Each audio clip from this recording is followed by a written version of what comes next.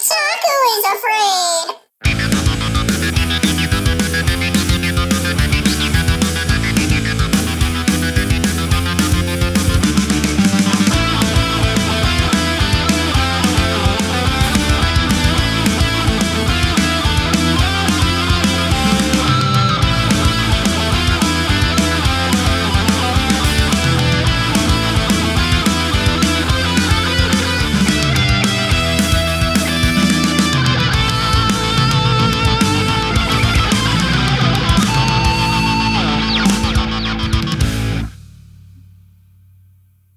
Hello everyone, welcome to the Tomodachi Bros podcast, episode 1. Before we get into it, I just had a couple things I would like to outline for our listeners. I just want to go over real quick how we basically arrived at our first series, which is going to be JoJo Season 1, how we selected it, the process that we used, and just the format of the show moving forward. So as Detaku mentions in episode 0, the shows are going to be selected at random, but we do have a method to our madness. Essentially, when it comes time to pick a new show, Detaku, Snack, and I were each going to put forward a show that we would like to watch.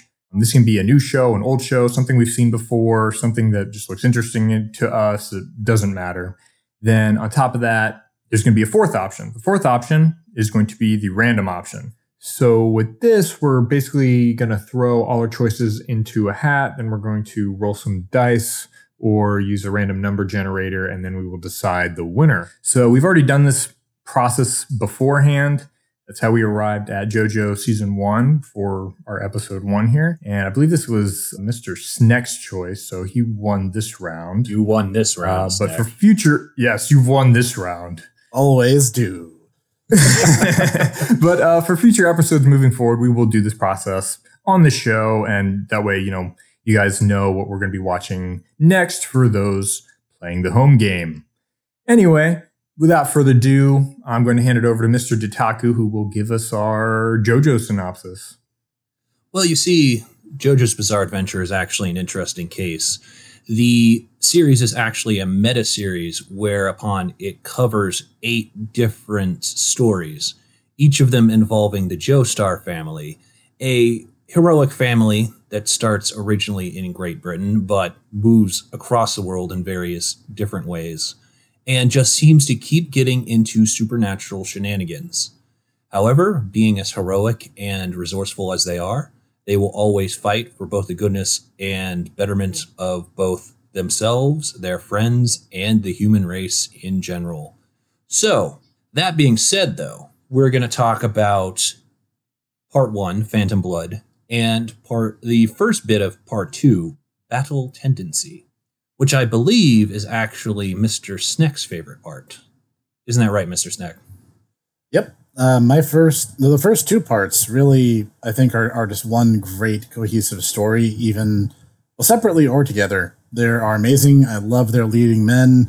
Just love everything about them.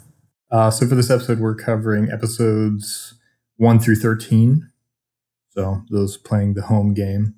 And then the following episode, our part 2, we're going to be moving forward. We're going to be splitting seasons in half. For those of you who want specifics, what he's referring to is we're going to be watching 13 episode chunks. So a single season, if we're talking about anime seasons. Yes. All right. So Phantom Blood, gentlemen. First off, I suppose I need to sorry, not sorry, you guys, because I kind of am the reason why you all are actually familiar with JoJo at all, really. Yes, that's right. So, sorry, not sorry, because basically what happened is back in 2006, I was on this certain website. I believe it's a underwater basket weaving forum called 4chan. Yes. And they started having just out of context bits of the manga show up. And I go, what the heck is this? So I look into it, and I find a text translation of Part 3, Stardust Crusaders. I read it over the course of 36 hours, and I fall in love with it. Then I find Veggie's JoJo Scanlations, which I don't even think exists anymore. And I started watching it, or rather reading it, and, And then I'm at college at that time, and I come home, and I meet these 2 guys, and I go, guys, this is the best thing. And they're a little bit skeptical at first, but, well, being a good friend, I can't not let them, get involved in things I like. So that's where we are now. As we were in high school. We were in high school. Dutaku was preparing to go off for college, I believe. Oh, okay, that's right. I remember the first thing I actually saw of JoJo was actually a fight fairly early in part 3. And that was pretty much all it took to sell me on it. And now, as a quick aside to all listeners, you don't need scanned translations anymore. JoJo's part 1 through 3 are available in complete translated official release form through Viz Media. You can find them everywhere now. They are really high quality hardback release that comprises several manga volumes together. And they are starting on JoJo part 4 now. Please support the official release. Yes, please do. You cannot imagine how many hands and arms I would have given for something like this about 10 years ago. It wouldn't have been my hands and arms, but it would have been somebody's hands and arms. Yeah, I mean, man, it's been really interesting actually doing this and going back through the series and everything, because I personally have nothing but like nostalgic feelings about JoJo. I mean, even when I found out they were doing the anime, my first thought was, oh, JoJo. Oh, yeah, I remember that from high school. Also, I know the manga's been around in Japan for like 25 years. It started in 1986, I want to say. Right. But I mean, it was so weird back in high school, because if I had talked to anyone about anime or JoJo, like outside of the two of you guys at the time, I mean, God forbid I even brought up JoJo, I would just get these sideways looks like, JoJo, what's that? I love Naruto. But yeah, it's been interesting. I think I remember after Dutaku introduced it to you, Mr. Snack, you definitely schooled me on it, because I can recall several days where we would sit and go through just chapter after chapter together of the manga scans. And then when we got tired of that, we would like take a break and go binge watch Kamen Rider, because we were getting into our deep dive of Kamen Rider at about the same time. And then when we got tired of that, we would go play. It was like the JoJo PlayStation game at the time. Yep. Yes, Heritage to the Future. Yep, which was released on the PS1 and the Dreamcast. And even though I owned both, I had the PS1 version. Yeah, man, I remember so many hours playing that game, trying to get the and the Dio, doing this Dio steamroller combo and everything like that. For people who may have been lurking on the internet for a long, long time, on Albino Black Sheep and several other Flash animation websites, there was a compilation of JoJo sound bites, because there were actually JoJo games going into the PS2, both for Part 1 and Part 5, and obviously the Part 3 game, Heritage to the Future, where Stickman would act out the different stand punch flurries. And we actually saw those out of context before we ever saw JoJo. And when we actually realized that's where these sound bites had come from, it was kind of an, oh, wait, that's where that comes from kind of thing. Yes. And I mean, just so people are clear, we are by no means fighting game aficionados, but we played these games to such a high degree, and we knew the characters so inside and out. We actually basically made our own tier lists and even had banned characters. And basically it got to the point where it's like, if someone was to play as Dio or Jotaro and you didn't have a comparable character, you were officially that guy and you'd probably get punched. So yeah, it was. That is true facts, especially when each of us started clicking into our own best characters. Similar rules had to be installed. It is a non-stop spoiler onslaught going forward. Abandon all pretenses, ye who enter here. Okay, so JoJo Part 1, Phantom Blood. We are introduced to our first JoJo, Mr. Jonathan Joestar, his father, George Joestar. Our villain for the hour. Yes, our villain for every hour. Our villain for every hour except the second one, yes. Funny enough. Mr. Dio Brando. No, but it's okay because it acts as a backstory for the entire impetus for him becoming the villain of every other hour. so it's okay. That's true. That is true facts. That is true. And also, it's the closest thing we ever get to a kind of a scientific explanation as to how vampirism actually works. Because is it supernatural? Is there actually a mystic element to it? Kind of, sort of, yes, but kind of, sort of, no. Because, I mean, ultimately, what Cars is doing is basically just very basic science. Even if it basically is flat out magic, how his technology works. Any sufficiently advanced technology is comparable to magic.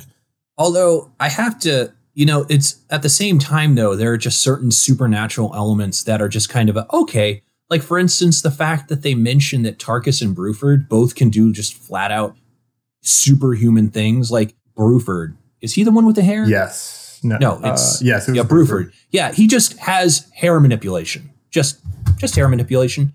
This is later on a person who has a stand has a similar ability, but he just can manipulate his hair, and it's just effectively a third limb that he can just use, and that's just a thing he can do. And everyone's like, "Oh, okay, yeah," and that's about it. That's the most explanation we're given. And to say nothing of Tarukas, who is just this dump truck of a human being who is just so almightily powerful. It's Tarkus. It's based off of a rock song by Yes, I've watched the dub. For everyone who knows, anyone who's listening, I'm the guy who listens to the dubs 9 times out of 10. If sub is all I got, I will happily do that. I have nothing against reading subtitles. I love to read. But if a dub exists in my language and it's not like, say, 4Kids quality dubbing, then I'm totally down with that. What are you saying there, Rufy? You don't like 4Kids? What are you talking about? The 4Kids One Piece dub is the only way to enjoy One Piece. I think we lost a few subscribers there. You may quote me on. You may quote me on that. My name is the Hipster Snack. I am on YouTube.com. Please come and flame my channel. I welcome any attention because my great granduncle was actually a peacock. Wow, I think that's like a backward step for evolution, but okay. Don't ask me how that works. More to the point, the world already, we get established pretty early on that this is supposed to be pre-World War I England, as pre-World War I England essentially was. Now, what begins twisting things is all the weird supernatural stuff happens in the shadows outside of polite society's concern. And it all starts with a stone mask taken out of temples in Mexico. This stone mask ends up causing literal generations of misery for the Joestar family, not the least of which is it's on the carriage that we see in the very first few minutes of the show as a carriage comes careening off a hillside due to a landslide, which ultimately kills the mother of our main character, the plot-armored, gigantic colossus of a human being, Jonathan Joestar, who may as well be Jesus of Nazareth because he is just the nicest guy you will ever meet. But if you wrong his friends, he will pummel you until you don't have any blood left to bleed. He will kick you in the He, in fact, has actually kicked people in the multiple times. Am I allowed to say that? You know what? I'm going to say it anyway. I mean, it's true. It's true, so I guess it's fine. Moreover, we're then introduced to the series' recurring nemesis known as Dio Brando. And if those names sound familiar, they should, because JoJo loves it some references, which is actually part of the reason why it's been so hard to get a localized version. This is a reference to, in fact, Ronnie James Dio, a very prolific heavy metal artist, well known for his activity in both Black Sabbath and also his own solo work, I believe. Although he was in Rainbow? Well, I mean, in Dio, I was thinking, but yeah, also Rainbow, I guess. I mean, you would know more than that, his specific stuff. But. Well, Dio shows up on the scene, and while Jonathan is more than happy to kick off a friendship, Dio's not so much. Is that what you call setting fire to someone's dog? I was about to say... If anybody had just come up and just kicked my dog in the face the way that Dio does... You're dead to me already. You're not getting in my house. Like they give Dio so much rope. If you think about it, it's just Well, I suppose that is kind of the thing with the Joestars, is that they ultimately are very kind-hearted people. Even people who aren't. You just killed my dog, but you can still stay here. I mean that Well, You're at that point, Dio is legitimately orphaned. His parents had literally just died. So as far as everyone else was concerned, he was kind of a victim of circumstances. So him copping a little bit of a negative attitude, that could almost be forgiven. Though I totally see where Cog's coming from. And I agree, because I'm very protective of my family. But there's a certain degree to which his actions make sense, and it's also implied that a lot of it's in the shadows, where George Joestar and the servants aren't looking. Yeah, they do that, where it's like he's not really seeing. And just as an aside, because I know this is kind of a meme, Araki doesn't actually hate dogs. In fact, actually, this is, to quote the cool kids, this is the villain literally kicking the puppy. It's a way of proving how utterly evil Dio is. So it's not actually that, and that's the thing. Araki actually has owned several dogs, and that he loves them. But that's the point, is that it's like, ooh, this guy's so evil. See how evil he is? He kicks puppies. Ooh. Yeah. Only a monster. Really, I mean, Dio is kind of a romanticized villain, mostly because, let's be honest, he's a good-looking guy and he's swole AF. So I mean, now you see this guy kind of enter the equation. This guy is a monster. He is legitimately horrible. Yeah. He's a horrible and the human thing, being. honestly, while we're still on, well, not that he's even a human very long, but I mean, still, the thing, honestly, that I kind of noticed rewatching the series that I didn't notice before was the fact that in part 1, Dio is drawn a very particular way. But the way he's drawn in the anime is actually more reminiscent and closer to the way he's drawn in part 3. His hair is parted in a much different way than the way he's drawn in Phantom Blood. And they don't have his really, really dark eyebrows that he has in part 1.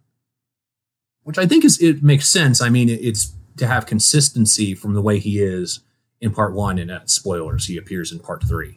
But it's like, oh yeah, that's kind of interesting. I understand where they're coming from with that. It ultimately doesn't really change anything, but it's interesting.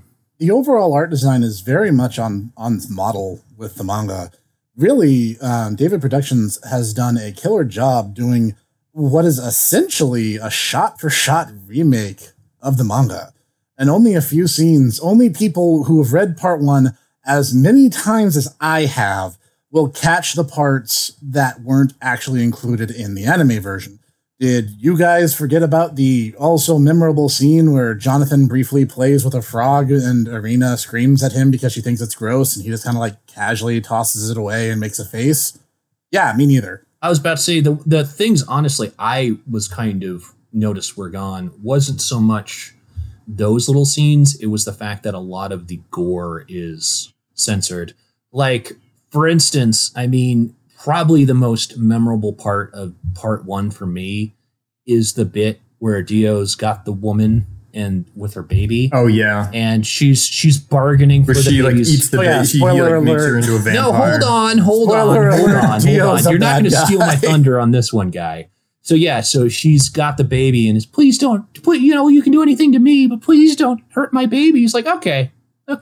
So he makes her into a zombie, and then it's like, all right, like I said, I'm not going to do anything to your baby. And she's like, I'm so hungry. I will eat baby. Nom, nom, nom, nom. And it just literally, they have the woman eating the head off of her own baby. And yeah, it's pretty brutal. Shonen Jump was a little more lenient on violence back in the 80s. Yeah, you think? You think when they had Fist of North Star? You think? That was also a gripe of mine going back through part 1, because the manga is just so violent. Throughout JoJo, people get seriously maimed in some wild ways. And it's kind of these escalating moments of disappointment where you first have this experience that's like, oh, that wasn't quite as satisfying as it was in the manga. And then it kind of just keeps happening as you go through. Doobie, for example, you don't even I mean, get to see him be eaten by his own snakes. Yeah, but I mean, another thing you have to bear in mind is again, those standards are different. This was Sunday morning television programming in Japan, so they couldn't really accurately portray the scene where Dio transforms into a vampire and casually pops a dude's skull cap off using his first two fingers. So some compromises had to be made. I actually, they did kind of show that at first. I was actually kind of impressed that they did start to show him kind of stab the dude through the back of the head. I'm like, oh man, they actually are doing this. And then, it turns away. They also do this like weird, for example, when they go to face Dio and cut him in half, it's all like glowing colors and things. So I guess it doesn't look too gory. Oh yeah, just the guts are just kind of red glowy bits. Yeah. Yeah, like they don't really texture it. I didn't notice this. I was actually watching it with some friends of mine. And when we got to that scene with the sword, they kind of made a joke. It's like, oh, it looks like a Tom and Jerry skit because like, there's just monochrome colors inside of Dio's body when he like pulls himself literally back together. Yeah. They're like, oh, it's like Tom and Jerry. It's got like cut in half and he's just fine. A little bit of texturing. There's a lack of texturing. It looks smooth. I will say I love the intros and I love the outros to the show. Like the way they did the blending with the manga and the animation. I never feel like I need to skip, a lot of the JoJo intros, and it's got one of the best outros probably of Eddie. I mean, it's Yes, right? So let's talk about that theme song for a second, Fate of the Blood. Because, oh my God, that is like seriously one of my favorite anime songs. Oh boy, here we go. It's next going to be fanboying now. It's an amazing song. It captures everything that is JoJo, as far as I'm concerned. The fact that it literally shows all of the JoJos up to that point. I think it shows up to Johnny because JoJolion wasn't actually a thing when they started. Yeah, pretty much. It's an amazing song. It's all right there in the name. It is the fate of blood, whether it be, familial bonds or literally fighting evil, crazy, blood-sucking vampire demons. Now, I mean, here's the thing that's probably not going to earn me any, fans, but I'm not a huge fan of Bloody Stream. It's a perfectly serviceable song, but after, Sono Chiwo Sadame, where literally the dude is like belting out these crescendos, then we're just gonna have do do do do do, and it's like way more subdued when it's like Battle Tendency actually is like kind of an escalation from Phantom Blood, and it's just like, yeah, we just kind of got some smooth jazz. We're just smooth and we're just very very chill, and it's that is a fair complaint. I think I like the song more than you do, but the one thing the one thing I will give, particularly to, this is actually true of the JoJo anime as a whole, the fight themes in this series are just incredible. Oh, yes. And I'll talk about those more in depth next time, because some of my favorites, 3 in particular, show up primarily in Battle Tendency. Are you talking about Elephant Talk and Awaken? I was talking about Overdrive, I'm in Control, and Joseph's theme. Oh, well. But let's shift gears a little bit and talk about the ending theme. Oh, yes. And the meme that it continues to be to this day, despite the fact that it's been how many years now? 7. Oh, wait, no, 8. It was 2011. Yeah, so it's been 8 years. And it's still a meme. It's actually one of those memes that I think is still pretty funny most of the time. I'm very critical of shit like that.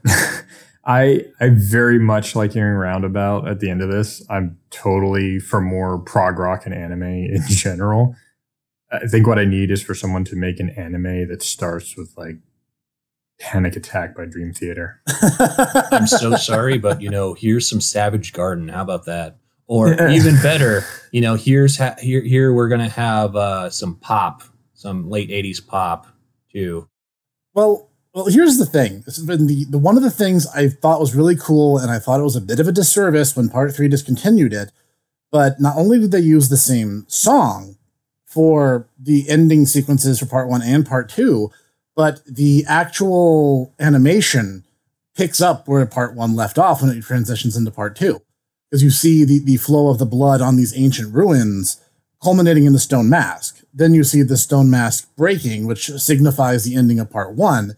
And then it starts moving into the sculptures that we see in Part 2.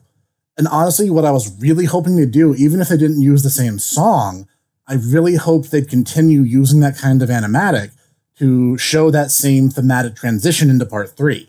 But that's not going to happen because, see, here's the thing. Part 3 is so iconic and is only tangentially related to the other parts that, I mean, it ultimately, I think, is to its credit because, I mean, and honestly, this is kind of a thing when someone asks me, it's like, dude, why is JoJo so good? I'm like, because it's basically X-Men, but not poop.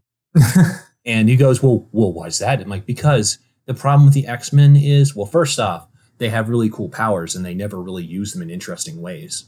Like, for instance, if you can shoot microwave heat beams out of your eyes, well, think of all the cool different things you could do with that. But what does the guy do? Oh, well, I'm just going to shoot a beam at the bad guy. Anything else? No. Secondly, they actually have the decency of like having characters leave the spotlight rather than, oh man, it's here's the legendary final battle you're not going to want to skip. And also Wolverine's here because he has to be in every single X-Men thing because he's popular. Oh yeah. And it's like, I mean, I know that I basically just described Western comics in general, but that's basically my thing. Yeah, to play devil's advocate, and I'm sorry I keep losing us subscribers, even though we literally just started this podcast. You also kind of described Jotaro there. Yes, but see, here's the beautiful thing about it. Jotaro is barely in part 4. Most of the series, he only shows up in a few battles. The vast majority of the actual mainstays are brand new guys. Part 5, he barely shows up at all. Fair cop. Part 6, once again, he's barely there at all. And well, I'm not even going to get into what happens between part 6 and 7, but okay. No, I mean, fair. That's a fair cop. I mean, you should know better than I would about part 4. You were watching it. You were watching it more than I would. I mean, I love part 4 so much, and the fact that it has an anime adaptation and a full dub.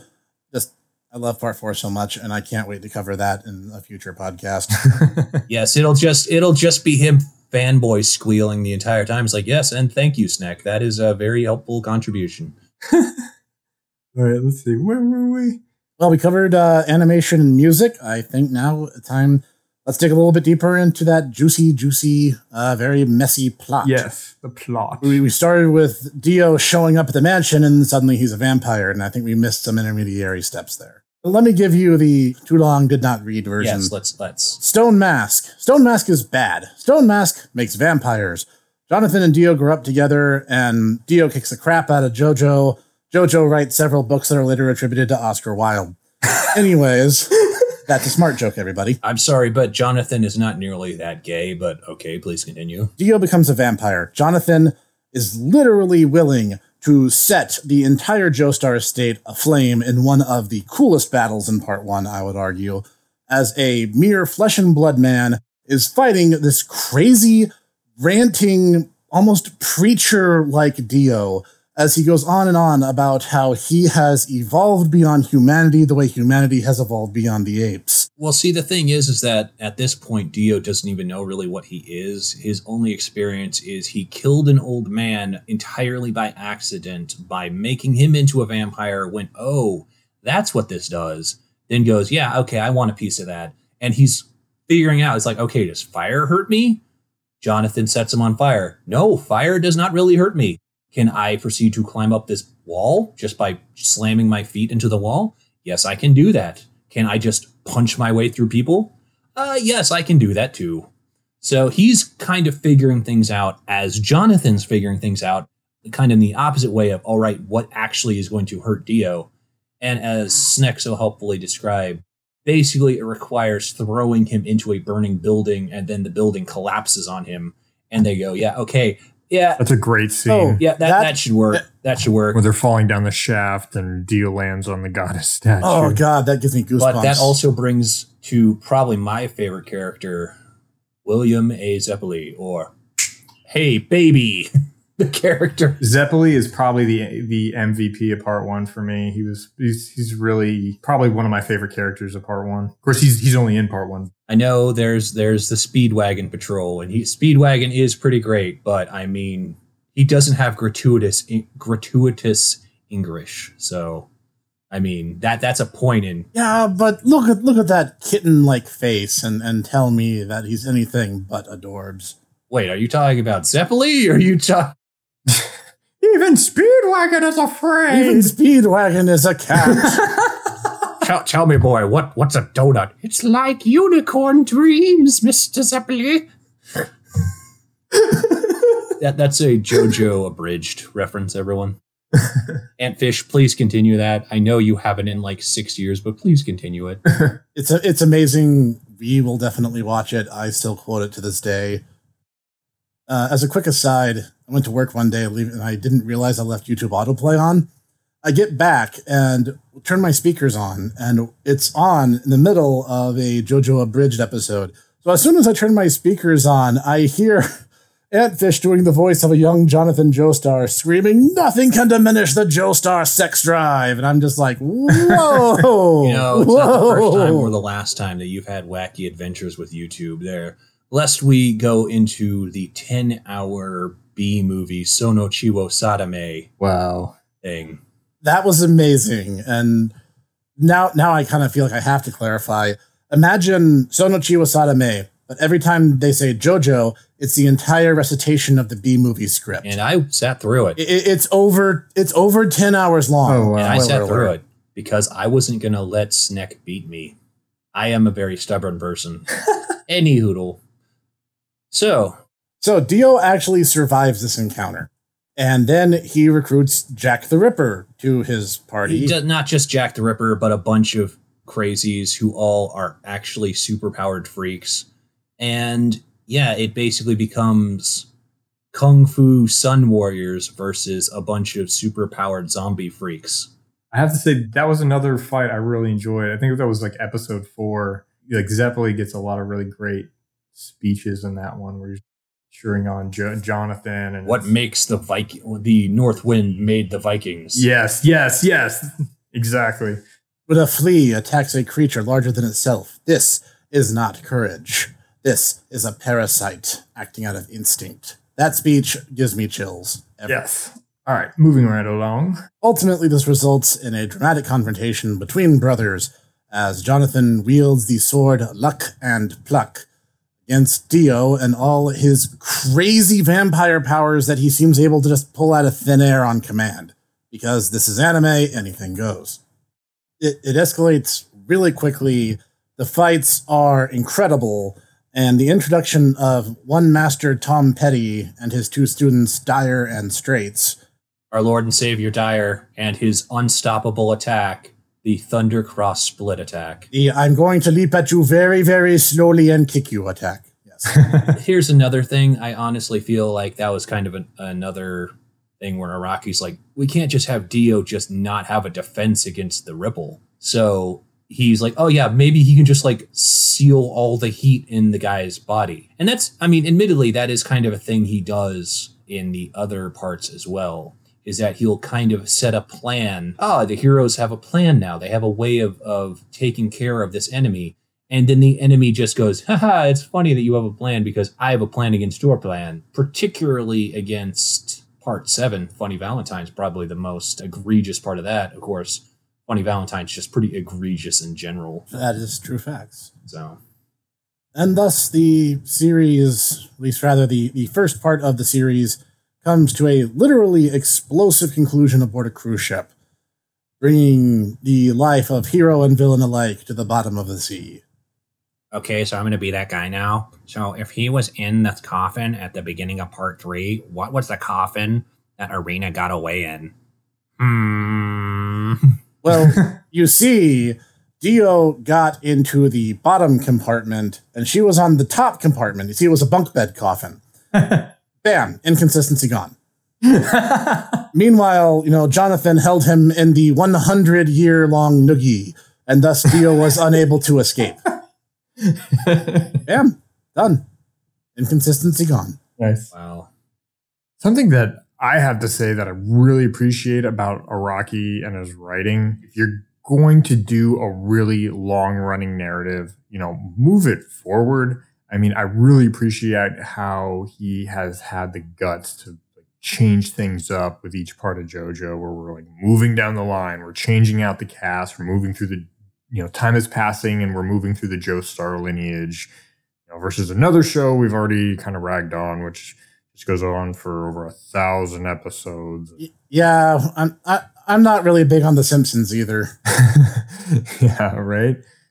But I really respect the guts he has had to be like, I'm going to do something different this time. We're going to move forward, change the tone of the story with each part. Part 1 is this vampire story. Part 2 is this Indiana Jones adventure. Part 3 is this globe-trotting quest to save the world. Part 4 is like a murder mystery versus, it's been 1,000 episodes and we still don't know what the One Piece is, dude. I think that's kind of why he moved away from the Haman and vampires, honestly, because he more or less had done everything that he could with Haman and the vampires, and why he shifted almost entirely over to stands, because stands don't require you to do a particular type of story. The stand can basically be anything. And not to mention, it gives the reader stopping points, because part 1 in its original softback, paperback manga form only ran 4.5 volumes. Part 2 picked up immediately in the second half of the 5th book. So you get this way to pace the story where, yeah, you could read JoJo front to back as one long, never-ending story, or you can read it as 8 smaller stories that share continuity and elements. Honestly, I think that's the way you should treat it, is that it's basically like a big shared universe. The rules of the universe are the same, and so if you are familiar with the universe, you can easily just kind of jump into it. But by and large, the vast majority of characters, once that their part is done, they're done, they're good. There's not really a whole lot else that they're going to be doing. Excusing, of course, stuff like George Joestar over Heaven and other shenanigans, and I don't even want to get into that. That's a different kettle of fish entirely. Yes. So let's get into overall thoughts. As I said before, honestly, my opinion, my estimation of the first bit of JoJo has risen. I was not super enthused, super enthralled when I originally read these parts way back when. I think it might have been my bias too, because, this doesn't have stands. What's going on? That was, it is, they are definitely lacking the part 1 and 2 definitely lack the unique element that, eventually becomes JoJo. I had kind of the opposite experience. I actually read part 3 front to end first, and then I went back and actually read parts 1 and 2. But I actually liked parts 1 and 2 better. First of all, because I think the 2 leading men are much more entertaining than part 3's, and that's a conversation for a later date. I don't know. I'm all about Jotaro. I mean, I love the Clint Eastwood style, and he's easily my favorite designed JoJo. Visually, he's really interesting. I don't begrudge him. I think Jotaro's fine. It's the fact is I am okay. This is a bit telling. I am the guy who plays Paladin in D&D unironically and enjoys it. I play tank roles in Overwatch. I think Jonathan is just an awesome character, and anyone who calls him boring, step outside so we can fight. Yeah, but here's the thing, though. He has such a lackluster supporting cast, and that's the thing with part 3. I think is that Stardust Crusader, you can go, yeah, okay, Jotaro is just a stone cold guy who really doesn't have a personality apart from quippy one-liners and beatdowns. But can you really say the same thing about Polnareff, Iggy, Joseph? Yeah, and which is all fair. Can you say that about them? No. And I mean, hell, there's also Whole Horse. I mean, I consider Whole Horse to be one of the main characters. He's basically with them till the end. So, I mean. Yeah, basically, pretty much as soon as he shows up. So, yeah, I think it's the supporting cast that really makes it. I kind of agree with snack on this one about Jotaro, but then again, I am that one weirdo that actually likes part 6. So, I mean, true. Yeah, but we can cover that. We can cover that more in depth later. The thing about part 1 and 2, thematically, not only are they very consistent across one another, I think it's also really cool to see that steady escalation of threat. You go from Dio, who's a childhood bully, to Dio, who's a grown man and incredibly cunning and underhanded, to Dio, the flat-out monster, which forces Jonathan to continue to grow as the hero of the tale. And again, he kind of has like a messianic vibe, and Araki talks about that a bit in his book. Dutaku has a copy of it, actually. I've been meaning to sit down and read it myself. It's sitting in a bookshelf about 10 feet away from where I am. Manga in theory and practice, yes. It's really good. He actually specifically has a point where he flat out just goes, and it's called, "This is the reason why I killed Jonathan." And it goes into his reasoning, and it basically is, Jonathan had to die so that then the rest of his descendants could have a happy life. And once again, kind of what Cog was talking about earlier, it was a gamble on his part, but it's a gamble that his editor liked, and it was a gamble also that his readers liked, because he was actually really afraid when part 2 was about to happen. He says, oh man, I just changed my protagonist. I changed the feel of my story. How is this going to affect my readers? And then just no one seemed to be bothered by it. Everyone really took to Joseph because he's a really interesting, likable character. Yeah. So. And the entire story pacing for part 1 is very brisk. There's almost no wasted time. You figure out who everyone is, what their deal is, and they roll with it.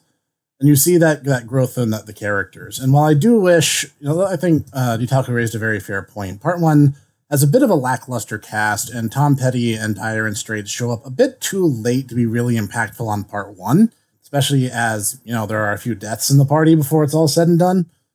But at the same time, reading through part 1 is always fun. Watching part 1 was great fun, and the voice cast was really giving it their all, dub and sub alike. I absolutely loved these episodes. I have nary a major complaint to list among them.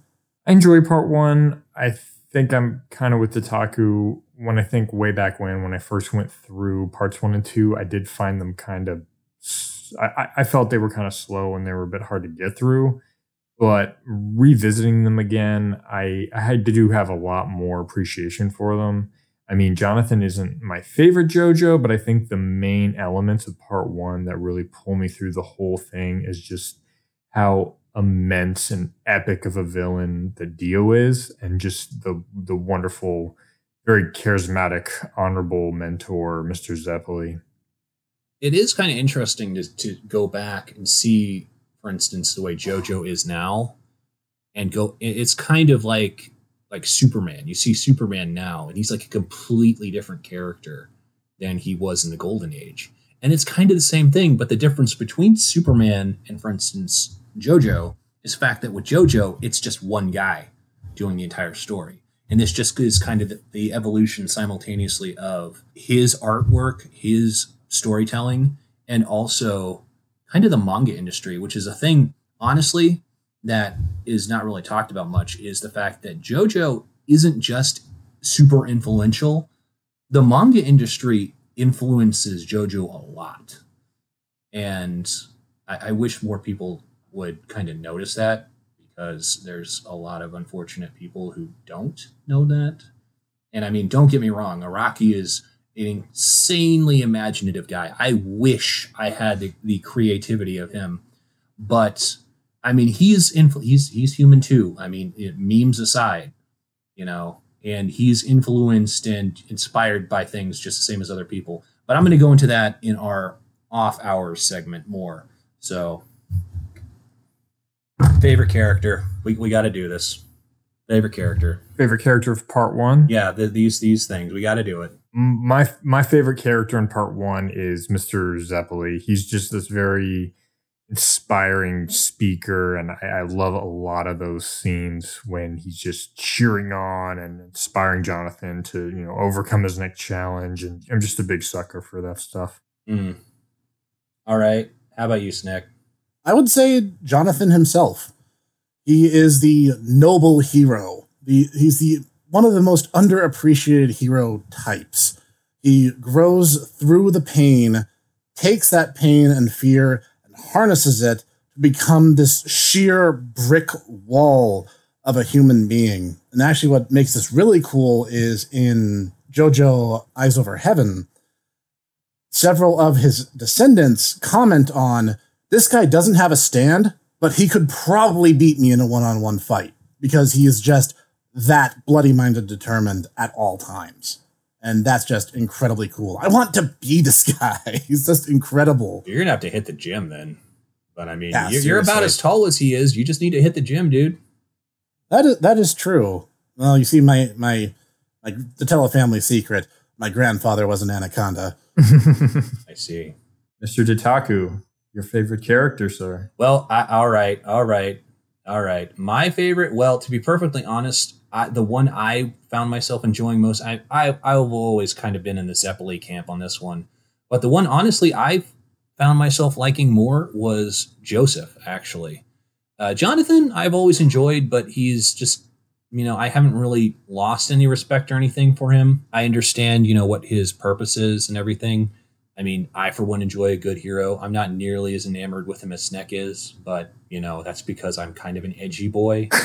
But honestly, I found myself enjoying Joseph a lot more and all of his wacky shenanigans. I suppose it's because I'm not actually getting punched in the face and, you know, having this point where he's just going, Caesar! at me. That's a Heritage to the Future reference, everybody. Spoiler alert, my best character was old and young Joseph in that. Young Joseph, and it was really infuriating to have a person with an infinite bullet gun get stopped by a cheeky teenager with a bunch of crackers. So we'll go more into that later on. It makes sense in reference. All right, so after episode 9, we move into the second part of the JoJo story, Battle Tendency, which I think we're actually going to go ahead and save for the next episode. Sounds good. Well, gentlemen, it's been a pleasure as always.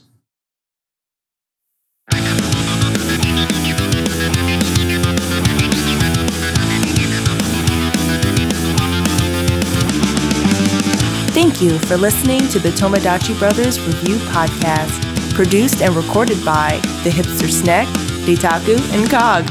Sound design and editing by executive producer Sean Taylor Brown with Cog Sound Engineering. Music written and performed by Sean Taylor Brown with Costas Vaz of Core Insight Studio on the drums. We hope you enjoyed this episode. See you next time.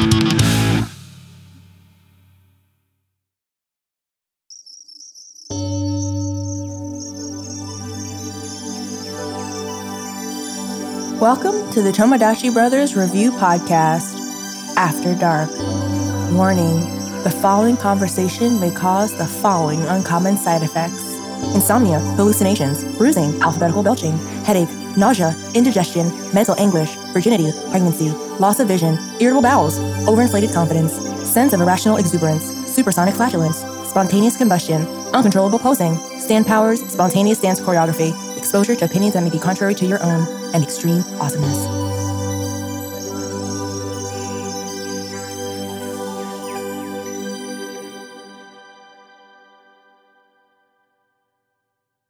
All right. Excellent. So can I start? Because I have something on my chest that I really just want to get off. Fire away.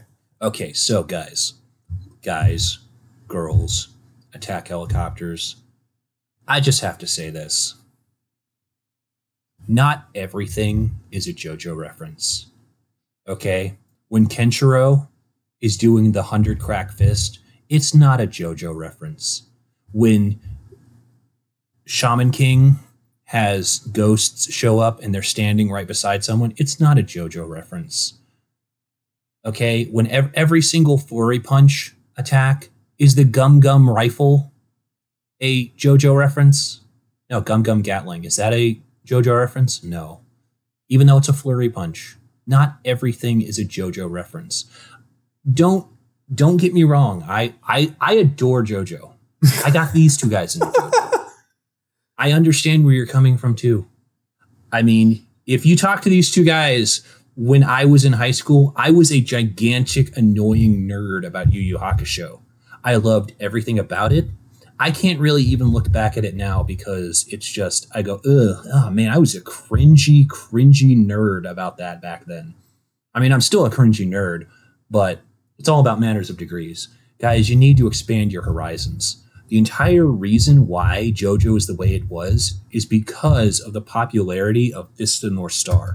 Fist of the North Star was huge. And honestly, and part 1 basically is a retelling of Kenshiro versus Sheen, the first bit of Fist of the North Star. Yeah, it is very Fist of the North Star. Amon is basically Hokuto Shinken. Vampire. It's vampire killing Fist of the North Star, yeah. I mean, that's not an indictment against it, guys. Far from it.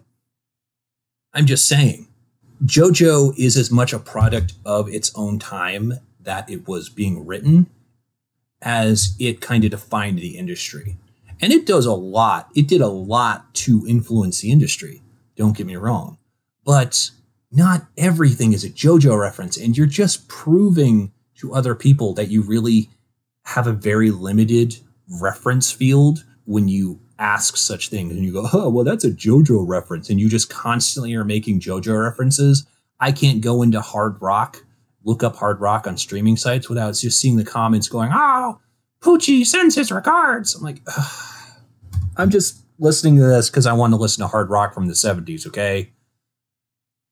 And so, I mean, here, this is Ditaku's official. If you like JoJo, you might also like these shows because these shows either influenced JoJo or they were influenced by JoJo.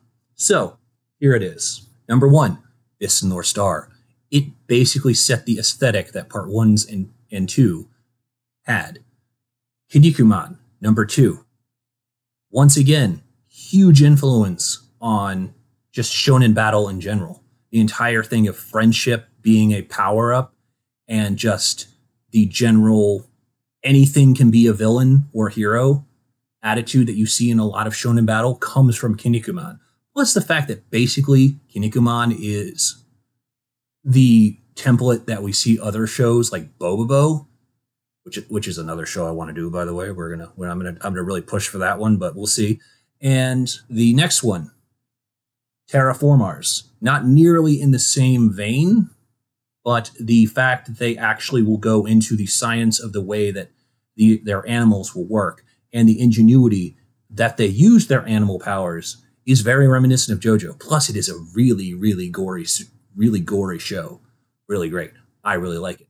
Last one, Medaka Box. The author flat out says very early on that he is a huge fan of JoJo. The characters reference JoJo's Bizarre Adventure, even in their own battle powers. And the overarching villain compares the main character to Jotaro Kujo on multiple occasions for just her sheer unflappable power. So if you like JoJo, awesome. Here are other shows. I'm not saying this, back in my day. I'm just saying because, guys, look, I've been there. I know that. I'm thinking that if this is a thing you like, here are other things that you'll like, and you'll be able to expand your world. And when you have an expanded world, you'll be able to enjoy things more. That's true, though. Seriously. The more you know. Yeah, I know. I basically just, let me sit back in my rocking chair. And I'll be back in my day, little kids. All right, I'm good. That's out of my system now. I will leave the floor to you. Maybe not so much after hours as Ditaku ran. Old Otaku yells at Cloud. Old Taku. Old Taku, yes.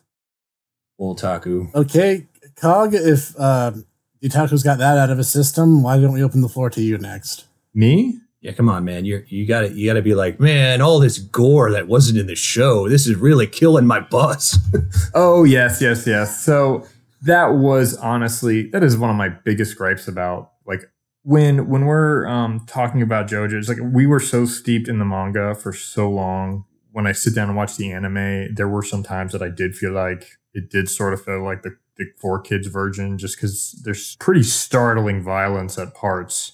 And when it's like this constant, it's just this slow kind of thing where it's just like, oh, well, that wasn't quite as, great as I remember it. And that it's not all at once, like it happens. And then it's like, oh, okay, well, that wasn't quite as awesome as it was in the manga, but then it happens again. It's like, oh, okay, that was okay. And then it happens again. And then you just kind of keep rolling with it. And I'd say that was probably one of my biggest gripes of just the anime versus the manga. But that's just also because we've been steeped in, it's been like 13 years since you introduced us to it. Pretty much, yeah. So that, and just again, with this whole concept of how it was like when I was in high school, and if I had mentioned JoJo to anybody, they looked at me sideways like I was a friggin' alien. And they're like, oh, but I'm an anime fan too. And really, you two were the only ones I could even have a conversation with about this. Like, there was no one. But now that the anime is out, to talk to about now that it. the anime is out, now that the anime's out, it's like, oh, we love JoJo. It's amazing. It's the oh my god. Yeah, and that's kind of it's feeding like, well, into it only my took point. you what? It's been huge in Japan for since the jump. Yeah, but some of these people just are like, oh, maybe you should read more. Maybe you should read more. I don't know. Yeah. Because it's not readily accessible. That's true. It was we did just have a bunch of scans because it's not like readily that, accessible. Cog. I mean, that's the thing. Like, I'm so old that physically we had to download these like in a giant list, and we had to like have all of the zip files, and all of them had to be physically unpacked for each chapter because, well, first off, the internet wasn't that good back then that we could seriously torrent them all. And secondly, that's just the way things were. You had to get them that way because no one wanted to touch JoJo because all the classic rock references and everything. Yeah, that was one of the big things. Yeah, kind of a thing that we glossed over. Yeah, was the fact that basically every single character is a reference either to a real life person or a rock band. Yeah. So nobody wanted to touch it because like, the licensing issues and that. Ugh.